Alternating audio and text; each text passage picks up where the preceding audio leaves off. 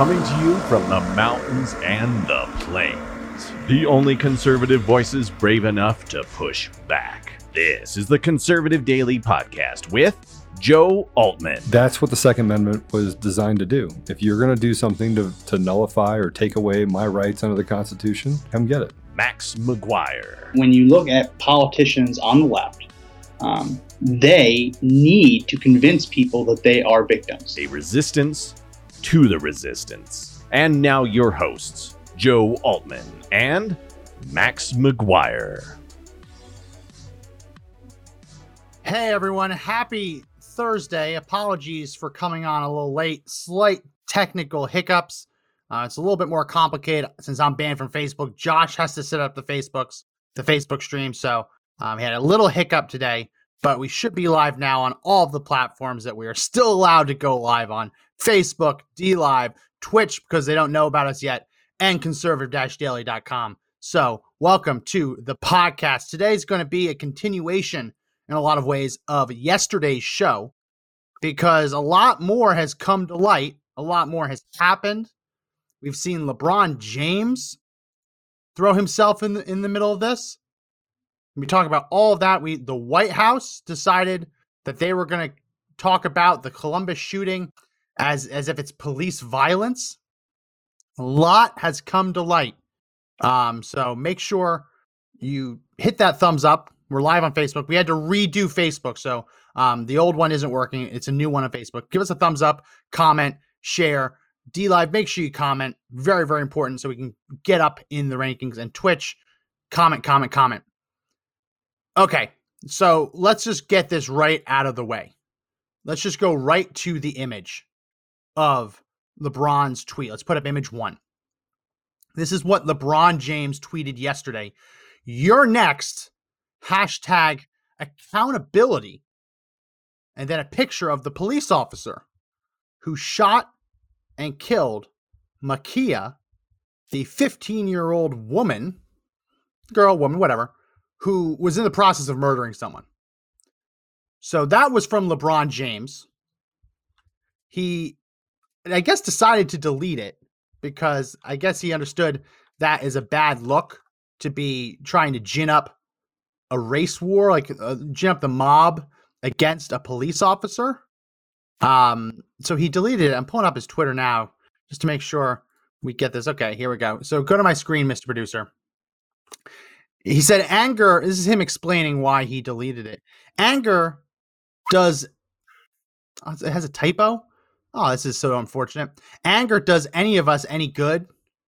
And that includes myself. Oh, this is going to be rough. This is going to be a rough read through for everyone on the audio version. I apologize. This is, if I was writing this in parentheses, I'd put sick just to make sure everyone understands that the typo is him, not me. Anger does any of us any good. I'm sorry. And that includes myself. Gathering all the facts and educating does, though. My anger still is here for what happened. That little girl. My sympathy for her family. And may justice prevail. Black hands praying, black fist, heart, crown emojis. So that was his first tweet. And then he did this one because apparently he didn't think he had done enough. He said, I'm so damn tired of seeing black people killed by police. I took the tweet down because it's being used to create more hate. This isn't about one officer. It's about the entire system. And they always use our words to create more racism. I am so desperate for more accountability. Accountability. No black hand emojis in this one. So that was his follow-up explaining why. I like the first one better. Just completely written. I mean, this one, I don't like to education shame anyone, but this tweet does look like someone who just went to the NBA right out of high school and didn't bother getting a college education. Like, college education isn't that important for everyone. Everyone doesn't need it, but this definitely looks like someone who skipped college to go play basketball. How he wrote it. Yeah, you can go ahead and say I'm education shaming. I don't care. It was a poorly written tweet. And that's how you know his publicist wasn't writing this one. We can go ahead and take that down. So LeBron James, the original tweet, we'll put it up again because he wants accountability. As he said, I'm so damn tired. I just want accountability. Put up that image 1 again. The accountability, I want accountability for him. Because this is, obviously, the police department released the guy's name. This picture is all out there, but this is LeBron James. He is probably the most popular basketball player in the National Basketball Association, NBA, for short. And he's saying, you're next with an hourglass. Well, what does that mean? What does that mean? It's not us twisting your words. You decide to try and dox this guy, to try and set the mob on him. And now you're pretending like we're twisting your words to create race where race doesn't exist. No, that was your words. You're next. Hourglass, hashtag accountability. It's almost like TikTok, TikTok. The mob is coming for you. Incredible. Incredible.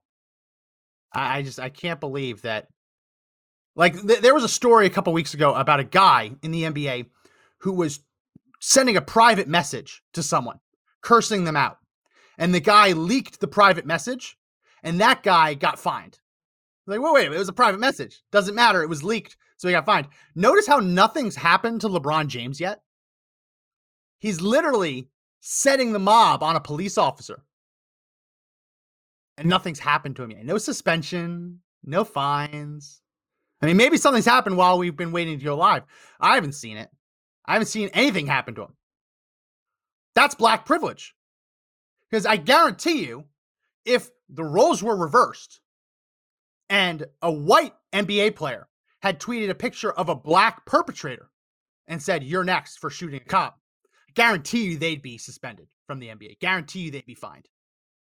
Not even a question. This is black privilege. And then this is why I don't buy the whole white privilege. I don't buy the whole systemic racism thing. This is LeBron James. Not only is he obviously a black man, not only is he what I assume one of the highest paid players in the NBA, not only is he like a pop icon, he did it without going to college, right? He's allowed to do this, and there's no punishment yet. There might be, but there's no punishment. That's black privilege. Black privilege, you're able to shout racist things, say racist things under the guise of fighting racism, and nothing bad happens to you. Yeah, Mr. Producer Josh is typing in the Facebook comments to me and in our chat.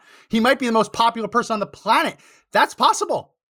I guarantee he walks down the street in any country on earth and people know who he is. And there's no punishment? There's no reprimand? It's allowed to stay up overnight and he takes it down? Twitter didn't even take it down? Like, we get banned from social media for everything. Right? If I copy and paste a picture, a still frame from the shooting, I get suspended for 7 days. The most popular man on the planet doxes and says, you're next. And then obviously a threat. Not only does it stay up, but he is allowed to continue tweeting. That's black privilege. It exists. Black privilege exists. Black privilege is when you do something in the name of fighting racism and you're able to get away with pretty much anything. Right? It doesn't matter. They're fighting racism, so it's okay. No, this is ridiculous. It's getting ridiculous at this point. And if people keep doing this, people are going to get killed. Right? If anything happens to this cop, anything, and I mean anything, this cop gets punched, this cop gets shot, stabbed, harassed, assaulted, anything. If anything happens to this cop, that's on LeBron James as far as I'm concerned. Just like I think that the Derek Chauvin case is on Maxine Waters. Absolutely. Absolutely. You can't go to Minnesota and start spouting off BS that there's gonna continue to be protests unless we get the verdict we want, and then say it has nothing to do with the outcome. No. Not at all. I don't buy it. I don't buy it at all. But this is even worse. This is even worse. The White House, as I hinted at the start, the White House decided that absent all the facts. Like I'm not going to play the video. We're not going to go into, oh, she was holding a knife. She was holding a knife. She was in the process of stabbing someone. First officer on the scene stopped her from murdering another human being. And now he's being vilified. The White House, apparently, and this is a day later, after all these facts have come out, the White House decided to paint a different picture. And instead of saying, thank God that police officer was there to save a black child or a black teenager from being gutted like a fish, instead of saying that, the White House decided to present the whole Columbus shooting as another instance of police violence against African Americans. Let's go ahead and play. This is Jen Psaki, the Circle Back Girl. Let's go ahead and play cut number 1. The killing of 16-year-old Michaela Bryant by the Columbus police is tragic. She was a child.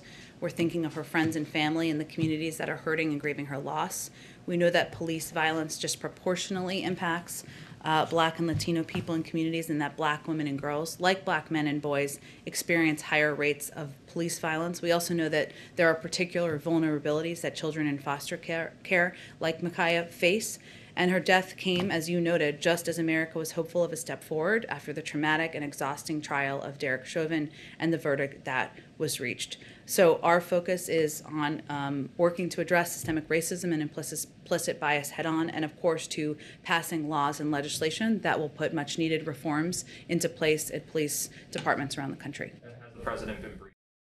So that means nothing, right? Oh, well, we're going to put much-needed laws into place. No, what the bill that they're talking about, it's like the Justice for George Floyd Act and like Stopping Racist Police Act. We covered a facts blast on this yesterday.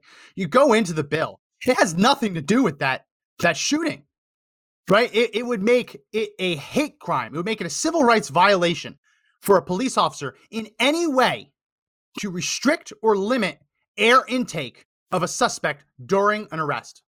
So if they have to kneel on him to stop him, which taking what happened to George Floyd out of it is very common for when a suspect is on his stomach laying on the ground for police officers to be on top of him, to use their weight to stop him from moving. It is very common for when a police officer is trying to subdue a much larger attacker and doing it all alone, for that police officer to employ a chokehold, not to restrict airflow, but to restrict blood flow to the brain by choking them off, right? Anyone who's taken martial arts class knows what I'm talking about. I don't know the exact term for the move, but you wrap your arm around someone's neck and you briefly restrict blood flow to the brain. It knocks them unconscious. And then when you let up, you restore blood flow to the brain, like 99.9999999% of the time, the person regains consciousness in like 5-10 seconds. Right? So it's a very safe maneuver for police officers to use when they are worried about being murdered by a much larger, much stronger assailant, and they're trying to arrest him alone. If any police officer does that under this bill that the White House is mentioning there, any police officer does anything to restrict or inhibit someone's breathing during an arrest, that would be a civil rights violation. So you put someone on the ground, you kneel on their back so they don't squirm away, civil rights violation. Right? You arrest someone next to a tailpipe of a car, civil rights violation. That's carbon monoxide, bro. This is crazy. This is insane. And let's talk about what the left loves. A female cop going up against a much larger assailant.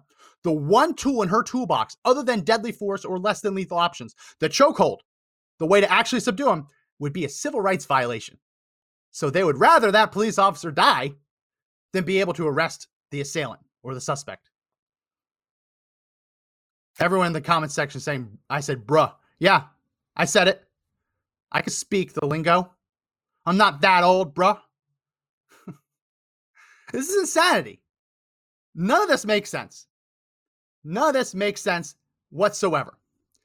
Go to my screen, Mr. Brewster. There was another shooting in Columbus because apparently kids get shot every day there.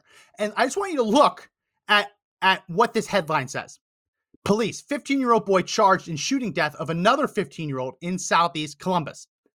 That doesn't tell the whole story whatsoever. This is what I mean. When the headlines, that at least says the 15-year-old was responsible. I've seen other headlines that say the 15-year-old, that basically just say a 15-year-old was shot and killed, and don't actually explain who did it. This is why you always gotta do a deep dive. This is the incident report. Incident report. So let's scroll down and I'll read a little bit of this. On Tuesday, April 20th, 2021 at 3:52 p.m., Columbus police officers were called to the 3200 block of Marion Place on report of a shooting. On arrival, officers found 15-year-old Trayvon Dixon suffering from an apparent gunshot wound.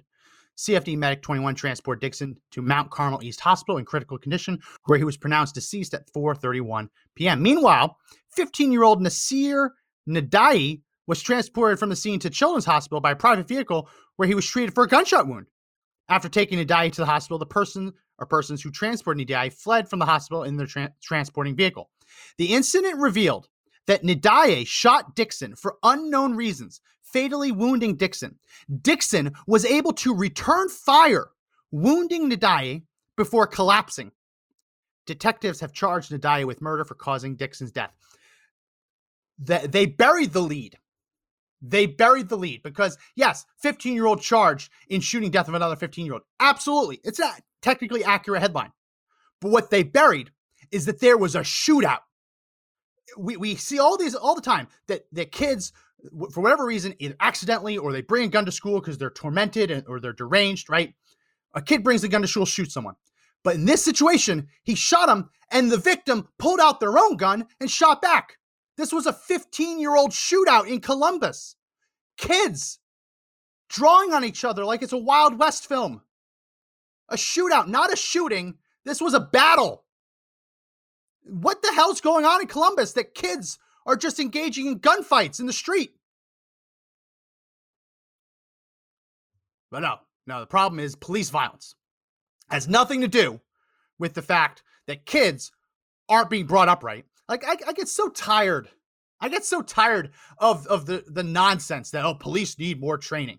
I'm sure there's police who probably do need training. And I think lots of good cops, I think that probably they should be in the range more, shooting more targets. Not saying that cops don't go on their own, but they should have to qualify more than just once a year, once every 2 years, whatever it is. I think it's a good idea to have police constantly qualify. But I'm not worried about their training. Right? Police have a ton of training. The training that we desperately need comes from the parents. Comes from the parents in these communities.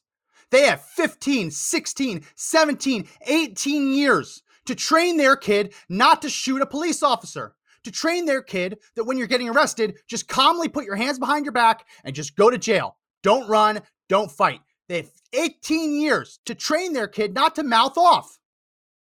Not to commit a crime. That's the training that we desperately need in this country. Not police training, but yeah, we need that. It's good.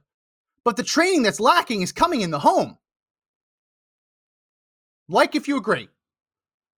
Give me a thumbs up on Facebook if you agree. I want to see tons of thumbs up. And comment if you agree. Because it's pissing me off. And I get it. If Joe was here, he'd say there's lots of mitigating circumstances. That's entirely true. In the African American community, there's a pandemic of fatherless homes. That is undeniably true. Undeniably true. There are other things at work here that, are a lot harder to fix. But it all comes down to, for whatever reason, these kids are reaching teenage years and they haven't been taught you can't just kill people. You can't just shoot people. You can't just fight a police officer. That's the training that is desperately lacking. And the fact that this girl, Makia, was in a foster home, that's even worse. I mean, Joe has his thoughts on foster homes, but we're not even talking about a fatherless household. This is a home that the state has chosen to be a good home to raise kids. Now, I get it. Not all foster parents are good. I understand that. But here, it's actually a governmental problem because they put these kids in a home where the foster parents, apparently aren't teaching them that you can't just grab a chef's knife and gut people in the middle of our driveway. No, there's a problem here. And the problem is not police officers. And that is not to say that there aren't bad cops out there. We all know they are. We've all had experiences with cops in one way or another that we say, wow, they were an ass. They were a total ass. We've all had that. But when you boil it down, the problem is not that there are bad cops. The problem is that the cops are actually having to respond to very real crimes. And they're having to deal with very real criminals. Like, there's still people pushing the BS that she was unarmed. That's still happening. We played it yesterday. I'm going to pull it up real quick. We played it yesterday, and I actually didn't even mention who this was, because I didn't even know, because I'm not all that knowledgeable on who's who in the black community. But go ahead, put up my screen. Ben Crump, he is the attorney, I believe, the attorney for the George Floyd family. And this is the guy 2 days ago who said that she was unarmed. That's still being pushed, that Ma'Khia was unarmed. So yeah, maybe LeBron James thinks that. Maybe he thinks that she was unarmed. Maybe that's why he said that we need accountability. I don't know. But when you have a lawyer, this isn't a nobody. This is the lawyer for George Floyd's family going out there saying she was unarmed without any evidence. Like, I always used to love when Trump would come out and say something and the media would report without evidence, Trump made the claim. You notice how they don't do that for the left? They don't do that for Joe Biden. They don't do that for Jen Psaki. They don't put in there that they made a claim without evidence. They just let them talk. This is so dangerous. And that's why the title of today is, Do Leftists Want a Race War? I don't want one. I don't want any war. I've said this on the show a lot. I have 2 kids. I have a 3-year-old and I have a newborn. I don't want a war. No one wants war. I mean, some people out there probably would enjoy it, but no one really wants it. No one wants a civil war. No one wants a race war. We all just want to just keep our heads down, raise a family, be allowed to exercise our rights, and just be happy, right? No one wants a race war, except for apparently the left. Like they say, they always say that there's so many white supremacists out there, and like, oh, the country is going downhill because of the white supremacists. Now, 40 years ago, 50 years ago, 60 years ago, 70 years ago, yeah, you'd be right. 70 years ago, you'd be able to go to Charlottesville, Virginia, and you'd be able to have a real Klan rally. I mean, back then, they could have a Klan rally, and there'd be enough Klan members to fill a small stadium, right? Fast forward to modern day, that Charlottesville thing that Joe Biden says is what launched him into politics again. That's Charlottesville, where you saw the stupid white kids with the tiki torches shouting racist crap. They weren't all from Virginia. They came from out of state. Just to show you how little influence white supremacy has on society today.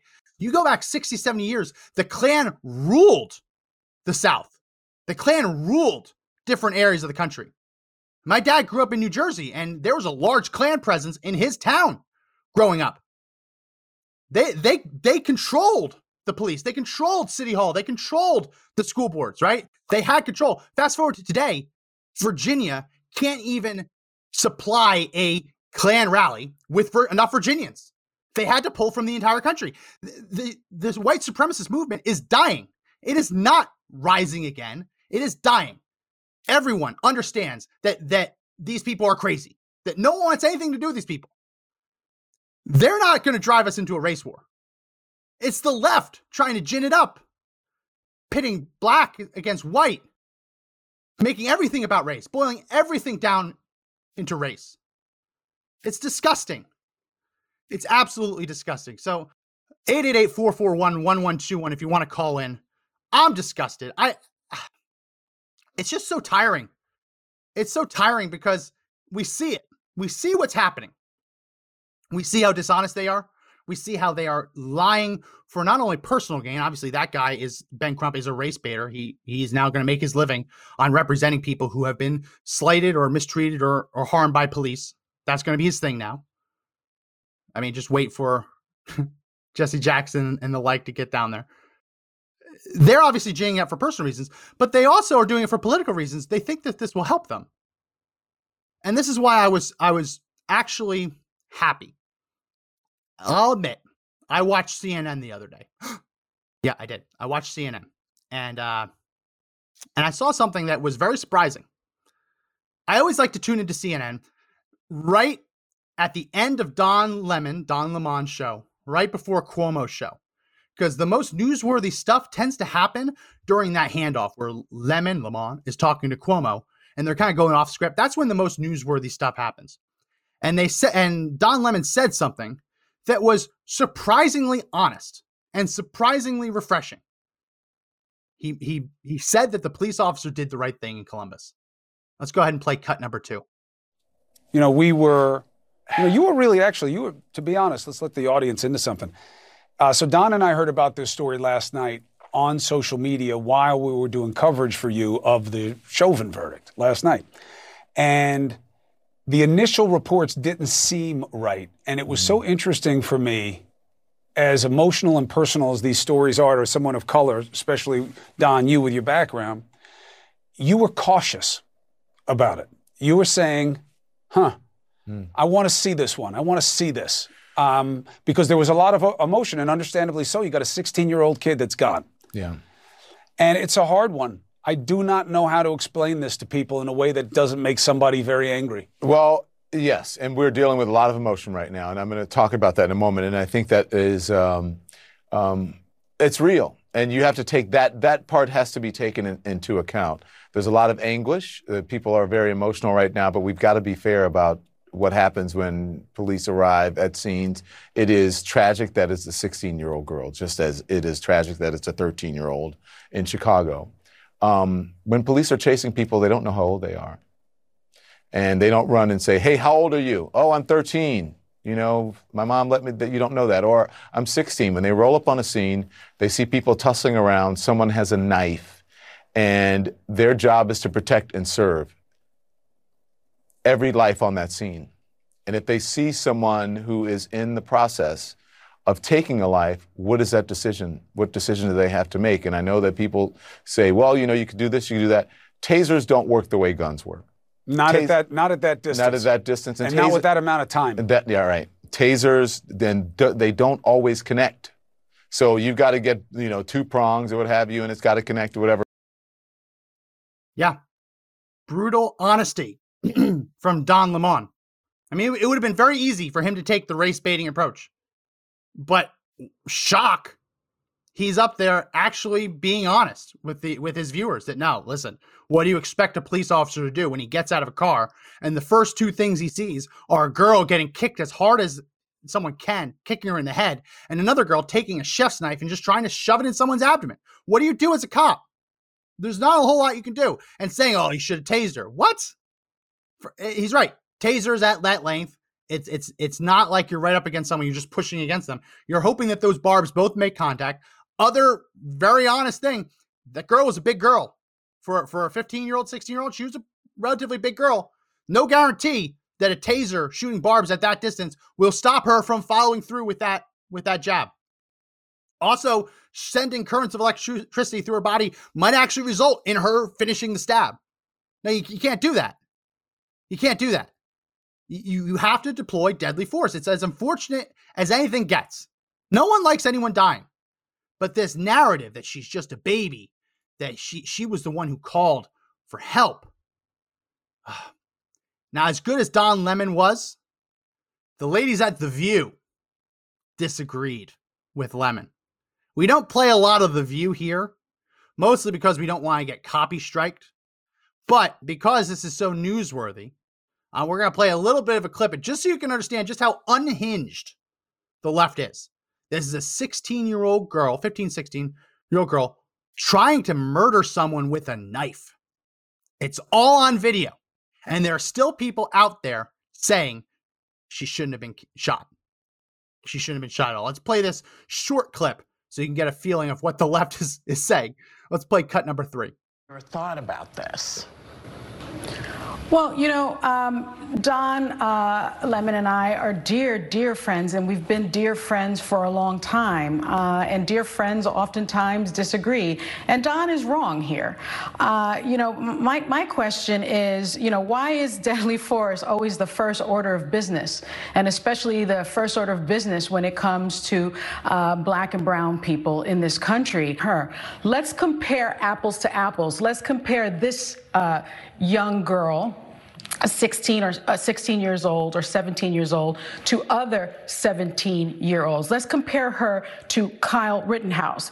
Video was taken 15 minutes before Rittenhouse allegedly shot and killed 2 people. You know what officers did? He was carrying an assault weapon. The video shows the police shared water with him and thanked him for his presence. Also, after the shooting, he was able to leave the scene. Even though caught on video, he walked towards police with his hands up as protesters yelled that he had shot people. Let's also compare him to the Atlanta shooter, Robert Aaron Long. He was taken into custody without incident. And you know what the officer said that arrested him? The captain, that he was having a really bad day. How about comparing him to Dylan Roof? In June of 2015, he killed 9 churchgoers. He was treated so kindly by police that he was taken to a Burger King. So was de-escalation a possibility here in this case? Not with this black girl, not at all. What? Okay, let's unpack this for a second. Kyle Rittenhouse. I'd be very careful because I got suspended from Facebook for being nice to Kyle Rittenhouse. I don't want that to happen again. That would be bad. Well, I'm already suspended. They can't suspend me twice, I guess. Kyle Rittenhouse was an obvious example of self-defense. Now, you can argue it wasn't. He was on the ground being pummeled by a guy with a skateboard, and he opened fire. Big difference. When he approached police officers, he was not in the process of murdering someone. Yes, he was carrying a rifle, but as she said, his hands were up. Earlier in the night, when the police were being nice to him, he was not in the process of murdering someone. His rifle was slung, and he was not in the I'll say it again because it might be hard for liberals to hear. He was not in the process of murdering someone. Dylan Roof, scum of the earth in that church shooting. When police apprehended him, he was also not in the process of murdering someone. What is this? What does this lady want us to do? I don't even know her name. She's not important enough for me to remember her name. What does she want police to do? A guy kills a bunch of people. He's sitting in the church. Police come in, just execute him? What does she expect police officers to do? As heinous as that crime was, you don't just put a gun to the guy's head and kill him right there. If he's not resisting, if he's not in the process of killing anyone else, if he's surrendering to police, what does she want him to do? Shoot and kill him? What? No. And here's the bit. She's trying to conflate, if you look at Rittenhouse, right? The idea of carrying a gun is somehow the equivalent to trying to actively murder someone with a knife. Listen, Micaiah wasn't shot because she was illegally carrying a knife. She was shot because she was illegally in the act of shoving that knife into another human being. Plenty of states allow you to carry a knife legally, as long as you're not trying to murder someone with it. There are different laws of how long the knife can be, what kind of knife. Lots of states have bans on spring-assisted knives. Don't want to go too far off, but most of those bans against spring-loaded knives are because of West Side Story. You actually trace them back. The reason most states have bans on spring-assisted, spring-loaded knives is because politicians back in the day saw West Side Story, didn't want their kids to have those kinds of knives and just banned them. I mean, very silly. But you can carry knives. What does she want? Police officers just to execute anyone who has a knife on their belt? And just start executing people who have knives in their pockets? Pocket knives? Come on. This is how stupid the left is. They're conflating it, and they're trying to... Listen, The View has a lot of viewers. There are people who watched that and said, yep, she's speaking truth. Yep, there's people who watched that and said, yeah, you know what? They should have killed those white boys. Or, you know what? Because they didn't kill a white boy who had his hands up, they should have killed Micaiah, who was stabbing someone. There are people who watch that and actually agree with it. That's how terrifying this all is. And then when you see the White House come out and say, oh, this is another instance of police violence. No, the story here is white police officer saves black girl's life. That's the takeaway. I was trying to find it. I saw it yesterday. I couldn't find it again. The girl who was in the process of being stabbed was caught also on body camera, another officer's body camera, admitting like, yeah, she was about to stab me. That cop saved my life. The story here is white cop saves black girl's life. Period. Done. But no, the left is saying it's another instance of police violence against the African American community. Lots of people also saying that for whatever reason, she shouldn't have been killed because it's disproportionate to have a knife. It's disproportionate to shoot someone who has a knife. Go put up my screen. This is from a professor yesterday. This is one of the images I don't think we got to yesterday. Mr. Brewster, put up my screen. Here we go. Brittany Cooper, she's verified on Twitter. A black girl is dead because the cops brought a gun to a damn knife fight. If you don't know how to de-escalate teen girls who are fighting, you should not be a police officer. I said what I said, hashtag Makia Bryant. And I don't want to hear it from folks who keep saying cops protected other black girls. I'm glad they're safe, but most of y'all don't even give one F about black girls. You just won't reasons not to... you just won't reasons not to hold police to higher, better standards for policing. Yeah, apparently she's a professor, and that was the sentence that she decided to type. Okay, let's settle this once and for all. A knife is deadlier than a gun. Shocked? Yes, a knife is deadlier than a gun. And what do I mean by that? If you have a knife and you are going up against someone with a gun, odds are the person with the knife will win. And by win, I mean the person with the knife is going to get stabbed before the person with the knife will get shot. Yes. Don't believe me? They teach this in police academies. It's called the 21-foot rule. Now, some people disagree. Some people say it should be less. Some people say it should be more. But the whole premise is that if you have a gun holstered and someone has a knife, that they can run 21 feet and kill you before you can unholster your gun and get a shot off. And even if you do unholster your gun, chances are you're going to miss because someone's chasing you with a knife. So this is what they teach police officers. If you're going up against someone with a knife, treat it like a gun because chances are they're going to close the distance and kill you before you can neutralize that threat.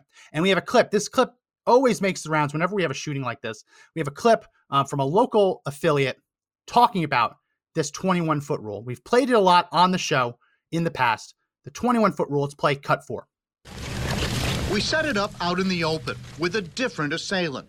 You can see it play out as a recruit from this year's class easily covers the 21 feet before the officer can draw and shoot him. Police say reaction takes longer than action, something they call the reaction gap. We timed the video, and it took just over 1.5 seconds for the guy with the knife to cover the distance. So that's it. That's the 21-foot rule. And again, some trainers say it's less, some say it's more. Regardless, there's a number out there. I like 21 feet because it's what I've always been taught. 21 feet, that is the distance someone with a knife can close before a police officer or anyone with a gun can neutralize the threat. Now, in this case, you have a police officer who has a gun already drawn, right? You have a assailant who has her back to the officer. So the odds of this assailant, this girl, covering that distance and getting him, when she probably didn't even know he was there, very slim. But police are trained to treat someone who is holding a knife or committing a violent act with a knife as if they had a gun. Because if we're being completely honest, a lot of cases, there are stab wounds that are much harder to treat than gunshot wounds, right? Obviously, gunshot's incredibly deadly. A through and through, though, as long as it doesn't hit a vital organ, chances are, or an artery, chances are you're going to survive as long as you get to the hospital in enough time. A couple stabs with a chef's knife, now you're going to bleed out, right? It's much more deadly to get stabbed a couple times with the chef's knife in the abdomen. You can't put that back together. You can't fix that. A bullet hole, yes, as long as it misses vital organs and misses arteries, and it's a through and through, and it isn't tumbling around the body. Yeah, you have very good odds of surviving. Hey Max, real quick. Yeah, a gun is a ranged weapon, right? Which means you typically want to keep your opponent at range. A knife is a melee weapon, meaning that you can be as close as you want. A gun does not have unlimited ammo, but a knife has an unlimited cutting surface. The wound that you can generate in the largest organ in the human body, which would be the skin, is unlimited as long as you just keep swinging. Just gonna, I've taken a few classes once or twice, so people don't realize how dangerous a knife is in a very dangerous situation. I mean, some of those wounds you cannot close. Yeah, you can't. I mean, and that's why you look at international treaties, they banned triangle-shaped bayonets specifically for the reason that you can't fix the wounds, right? There are certain bayonet designs that you cannot use in warfare because it's just unfixable. You create a wound tract that cannot be fixed, even with all modern technology, cannot be fixed. Someone will bleed out before you even have a chance to put pressure on the wound. Knives are incredibly dangerous. And yeah, if they close that distance and you don't keep them at distance, then yeah, chances are you're going to die. Whoever has the knife is probably going to win the day. I mean, people keep saying, well, he was at distance. What I keep asking, what did they want him to do? Did they want him to walk up and shoot her point blank? No. And this is why I can't stand it with this Brittany Cooper, this professor. Brittany Cooper, obviously, go ahead, put it on my screen again, just for anyone who hasn't seen it. If you don't know how to de-escalate teen girls who are fighting, you should not be a police officer. This is not a schoolyard, to use a probably sexist term in terms of, according to some people. This is not like breaking up a cat fight in the lunchroom, right? It's not like these girls are on the ground just pulling each other's hair. This is a girl who pushed another girl up against a car and was in the process of killing her. So again, they reduce it down to ridiculous terms like, this officer clearly didn't know how to de-escalate teenage girls who are fighting. Hoping that people who haven't seen the video say, oh yeah, that's what happened. That's what happened. No, she was trying to murder another human being and the cop stopped her. Period. I wish I could just say period. Unfortunately, that's not the end of the story. Because the media is trying to twist it. NBC News got caught editing the video to remove the mention from the 911 call that the assailant had a knife. So just to put it all in perspective, yesterday we got the 911 call. They released it. The officer responding on the scene knew that there was someone with a knife trying to stab someone else. So it wasn't like he just saw this come out of nowhere. He knew, okay, I'm coming into a situation where one person has a knife and they're trying to kill another person. He knew that. That came across on the 911 call. When NBC News replayed their little segment with the 911 call, they removed that from it. Let's go ahead and play cut number 5.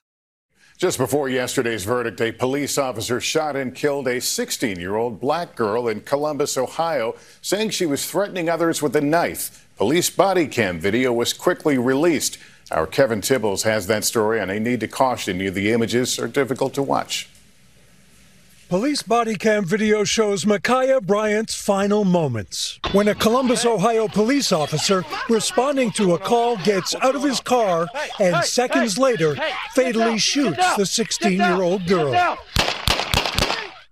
Authorities say Bryant was threatening 2 other girls with a knife. It's a tragedy.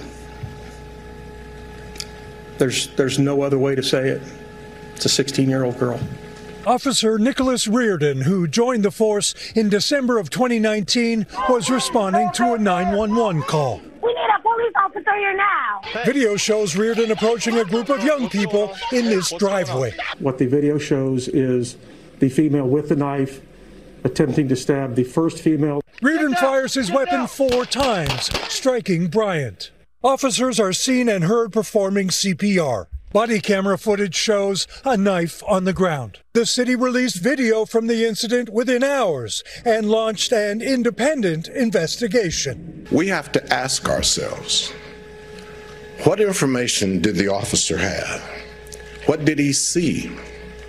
How much time did he have to assess the situation? And what would have happened if he had taken no action at all? The Columbus mayor pushing for transparency. Cut it.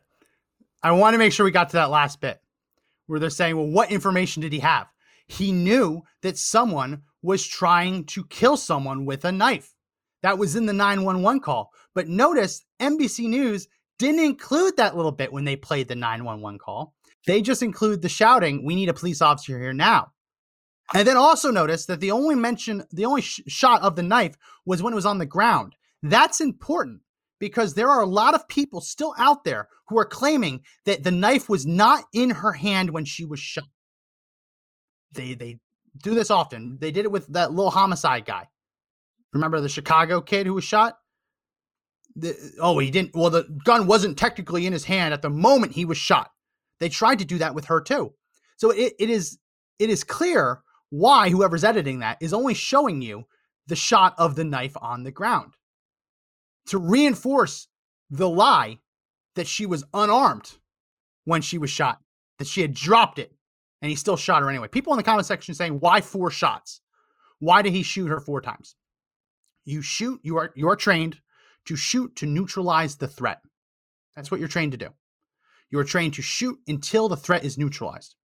4 shots is not an uncommon amount of shots to fire on a suspect in the process of stabbing another human being.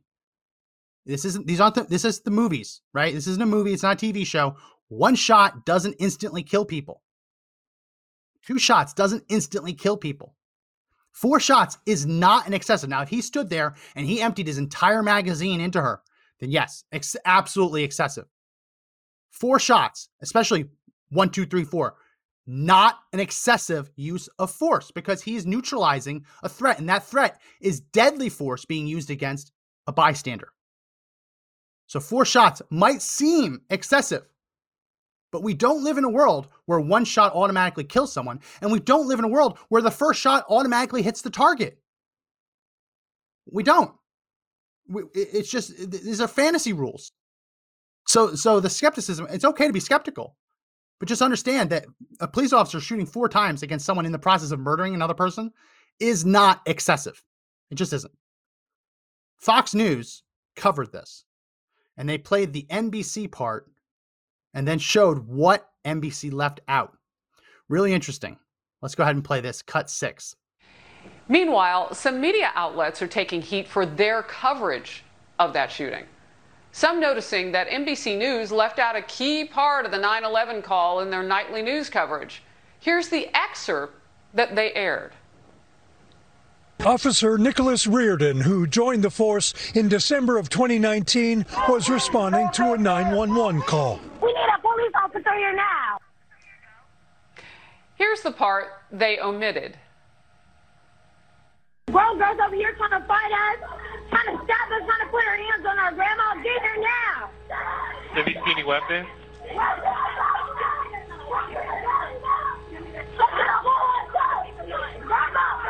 Have you seen any weapons? We need a police officer here now. And while the anchor did note that Bryant was armed with a knife, the network did not show viewers video of the knife in Bryant's hand just before the shots. That's a lot of editing. So, wanted to play that. A couple people in the comments section saying that 4 might still be excessive. That's my opinion, but doesn't necessarily make it fact. This is, I disagree with you. Go ahead, put up my screen. This is a study that was done on New York Police Department officer-involved shootings, and it tracked the number of shots in officer gunfights. So that it tracked it across 10 years, 1990 to 2000. And what they saw was that the probability of getting hit was about the same. I mean, 2000 was very low, 9% probability. But when you look at number of shots fired per officer, 4.4 was the average, 3.7, 3.6, 4.4, 6.2, 6.1, 5.3, 5.5, 5.9, 6.9. The average across that 10-year period was 5.2 shots fired per officer per incident. So on average, in that 10-year period, when a New York City police officer had to use his weapon and fire his weapon, on average, they fired 5.2 shots. So just statistically, 4 shots fired is not an excessive number. Now, you might say that, yeah, maybe it should be less. That's fine. It is not outside of the mean. It is not above average of what you would expect from an officer responding to an active murder in progress. Just want to make sure we put that out there because numbers are important. And they're claiming that 4 was too much, should have been 3, should have been 2. People love to Monday morning quarterback this stuff. But the truth is, when that guy got out of his squad car, he saw a girl getting kicked in the head and another girl about to be stabbed by a knife. And he deployed force in a reasonable amount given the circumstances of the situation. Don saying, has anyone interviewed the girl in pink? I don't think so yet. There is a video circulating of her talking to an officer who had responded to the scene, who's putting her in a squad car just to like have her calm down, where she was mentioning that the girl was trying to kill her. So we do have that. I don't have that ready to go today. I saw it last night, couldn't find it again. That's what I hate about Twitter or YouTube. A lot of the clips that you find disappear. Like I find a lot of clips that I want to use for the show overnight.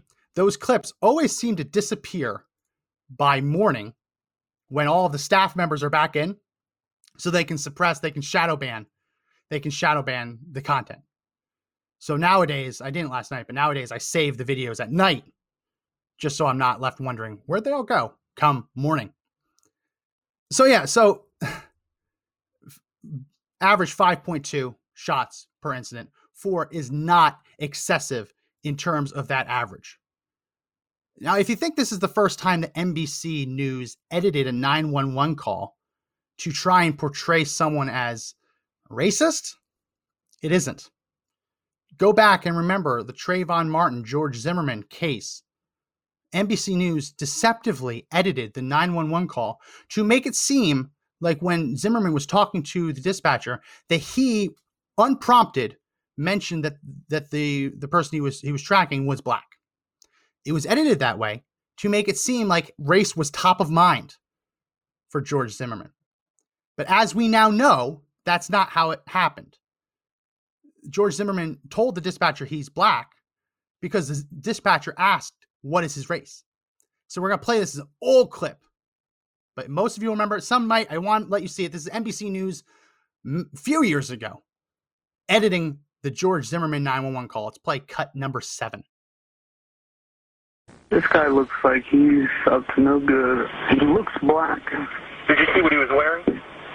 Yeah, a dark hoodie. This case drew national attention after 911 tapes were released from the night Zimmerman, a neighborhood watch volunteer, shot and killed Martin, an unarmed teenager. Are you following him? Yeah. Okay, we don't need you to do that. Martin's family says the problem with all of that is that police accepted Zimmerman's statements as the scene as fact and never gathered any more evidence that might reveal what really happened then. This guy looks like he's up to no good, or he's on drugs or something. It's raining and he's just... Here's the real call. Walking around looking about. Unedited. Okay, and this guy, is he white, black, or Hispanic? He looks black. So there you go. The dispatcher asked, is he white, brown, or Hispanic? And Zimmerman on the phone said he looks black. But when NBC played it, they put up a transcript, and then they cut that question out of the transcript. Cut that question out of the audio to make it seem like unprompted. He just said, oh, he looks black. He looks black, to create the notion that he's running around chasing this guy because he doesn't like black people. When in reality, the only reason race was mentioned was because the dispatcher asked. So NBC News has a long history of this, of editing 911 calls. Very slight edits that might not seem important, that might be small enough to explain away and say, oh, well, we're limited for time. We're limited for time. I don't buy it. Right? We just heard the 911 call from the Columbus case. The 911 call from the Columbus case, it's a girl screaming that someone's with a knife trying to kill us. That is made for television audio. Remember, we say it on the show all the time. If it bleeds, it leads. That is someone screaming out that someone has a gun, they're trying to kill us. Why would anyone not include that in their segment? Interesting, isn't it? And then at the end of the segment, they have that politician saying, well, I want to know what the officer knew and when he knew it. He knew that someone had a knife trying to murder someone else. He wasn't in there reacting. He knew what he was walking into. He saw it and he neutralized the threat. But no, they'd rather create the narrative. They'd rather create the narrative that the officer was somehow racist, that the officer made a mistake, that the officer didn't know what was going on and acted impulsively. It's disgusting, isn't it? And this isn't a crazy hypothesis, because NBC does this all the time. They edit out the footage to make someone seem racist. Now, a lot of times we call out the mainstream media. We call them out. And a lot of times they're very deserving of it. But ABC, at least a little bit, deserves a little bit of praise because they played the video and they stopped the video and highlighted the knife so that all of their viewers could see she was holding a knife when she was shot and she was in the process of murdering someone. So this is how ABC covered it. And they did a pretty good job. And it at least showed people that, yeah, she was holding a knife. It wasn't on the ground like the conspiracy theorists claim. She was holding it and trying to kill someone with it. Let's play cut number 8. If these grown girls over here trying to fight us, trying to stop us, get here now. Today, police Yeah, so they releasing played the right 911 footage. calls and new body camera footage of the incident. Officer Nicholas Reardon stepping out of his vehicle, approaching multiple people in an altercation. It appears Micaiah Bryant, in the black t-shirt and jeans, swings a knife at the girl in pink. Officer Reardon then firing a burst of shots. She had a knife. She just went at her. Officer. So do you see how, if you watch ABC News, you are more likely to come out of that by saying, yes, this was a legitimate police shooting someone with a knife. They mentioned on the 911 call that someone says someone's trying to stab us, identifying that the police officer knew what he was walking into. They highlighted the knife by pausing it, right? And then they included the footage from the body camera after where the cop says, yes, she had a knife. So if you watch that ABC and that's the only thing you see, you are more inclined to come out of this and say, you know what, as sad as it is that a child died, as sad as that is, unfortunately, that child brought it upon herself by trying to murder someone else. We'll play it again. But if you only watched NBC, you come out with the notion that, well, the knife was on the ground. Well, what did the officer know? Did the officer know what was going on? Let's play the NBC one just a little bit again. Play cut 5 just so we can put it side by side. This guy looks like he's up to no good. He looks black. Wrong one. Cut 5. That was a Zimmerman. Let's go to cut 5.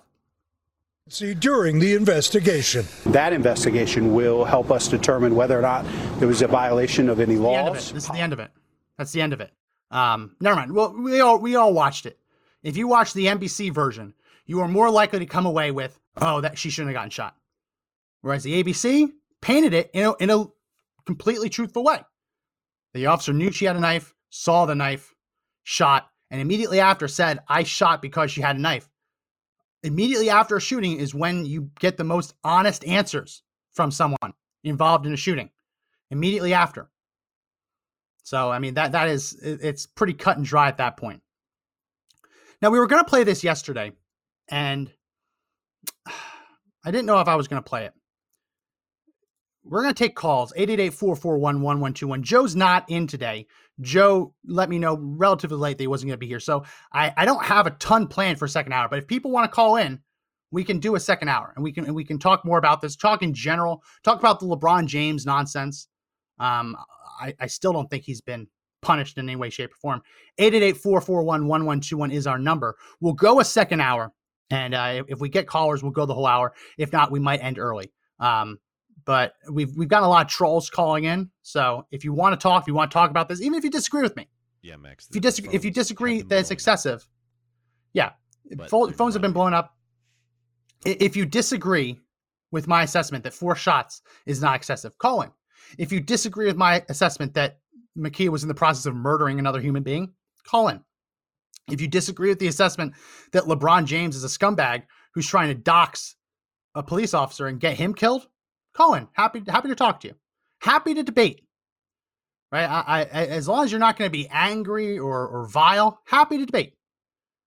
Right? 888-441-1121 is our number. On the other side, I wasn't going to do this yesterday, but lots of people are latching onto this. We're going to play the clip from Micaiah's aunt. I don't know if I'll play the mother because she was a grieving mother, but the aunt said some stuff that obviously isn't true. So on the other side, we're going to play a little bit of Greg Gutfeld, what he said after the Derek Chauvin case and the verdict was decided. Truly despicable, what he said. And we have a little bit from Ben Shapiro towards the end. Completely unrelated, but a funny clip. So don't go anywhere. We'll be right back on the other side of the break. 888-441-1121 is our number if you want to call in. We will be right back. Ronald Reagan famously said that our freedoms are never more than a generation away from extinction. Conservative Daily exists to make sure that never happens. With our community of 700,000 members, we fight every day to hold Congress's feet to the fire and stop them from surrendering our rights and freedoms. The fight to take this country back is not over. Please join our movement right now by going to conservative-daily.com and clicking the subscribe button to sign up for our free call to action newsletters. We have a chance to save this country, but only if we all work together. Again, this is conservative-daily.com, and don't forget to hit the subscribe button at the top.